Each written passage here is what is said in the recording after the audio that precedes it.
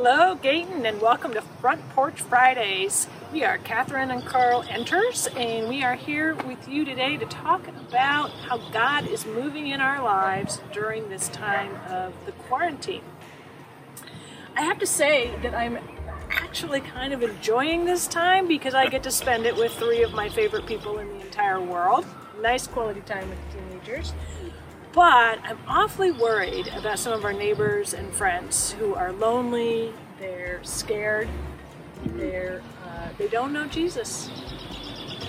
And, I'm kind of with Katheryn. This has actually been a super awesome time in our house. I think really we've grown closer. We've had deep family conversations, spent a lot of quality time walking. You guys know I've had some back issues over the last 9 months, and all I'm allowed to do is walk. And so it's been cool to be out with our neighbors walking and that sort of stuff.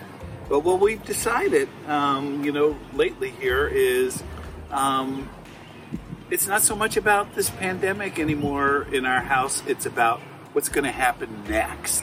And I think that we're realizing God is going to do something big when this is over.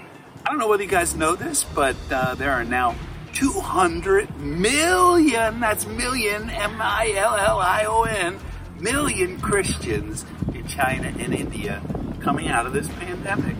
And we think we're going to see that same kind of revival here in America, in Richmond, in the West End. And goodness gracious, we want to do whatever it is we can do to be part of that. And so as a family, we have committed to praying about that and trying to think about what's going on with our neighbors.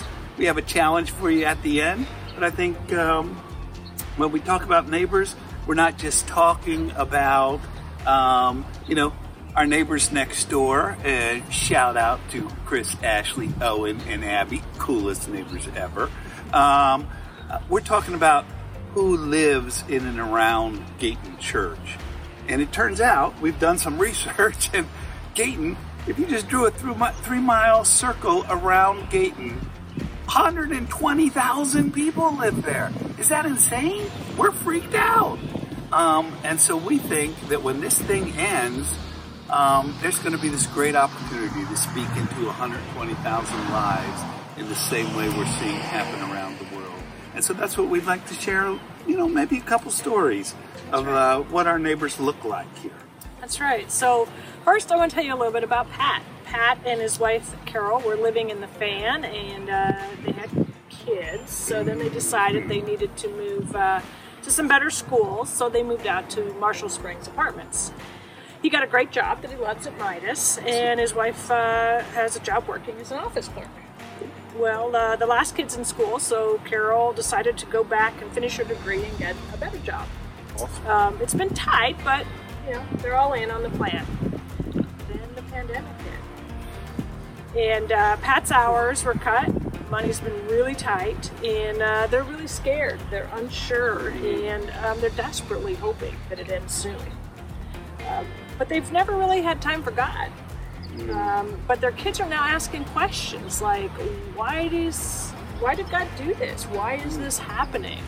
Why can't I see my friends? And they're wondering, maybe they should find out a little bit more about God. Another story, Beth. Beth is 26 years old. She's a software developer. She moved about halfway across the country for this great job and was spending about 9 months and was really getting settled in, starting to work out at the gym and do stuff with friends from work when the quarantine came into play and she had to start working from home. Well, she's really feeling blessed that she gets to keep working. A lot of people don't continue to have jobs and hours to do, but as a software developer, she's able to work from home and do that remotely. But she's really lonely. She's just not tied into people close. Her family's really far away, and she's really, really sad to be alone during this time. She grew up in the church, but the hypocrisy that she saw there drove her away. So it's really hard to want to trust the church again. But in times like this, she recognizes that if she were involved in the church, part of a singles group or a young adults Bible study, that then she might actually have some people that she could stay more connected It would to. help, I bet. Yeah. It really would. So. Wow. So here's where we're at. Dayton, we're going to offer you the Friday Front Porch Enters Challenge. This is what we've decided we're doing. As we pull out of Dunkin' Donuts with God's manna for today. And if you come to my Sunday school class, you would understand what I'm talking about. Instead of turning left to go to Broad Street, turn right into the Madison Apartments. Find yourself a nice parking spot. Put on your favorite song. Could be the live Leland Waymaker version. Could be Holy, Holy, Holy. Could be A Mighty Fortress Is Our God.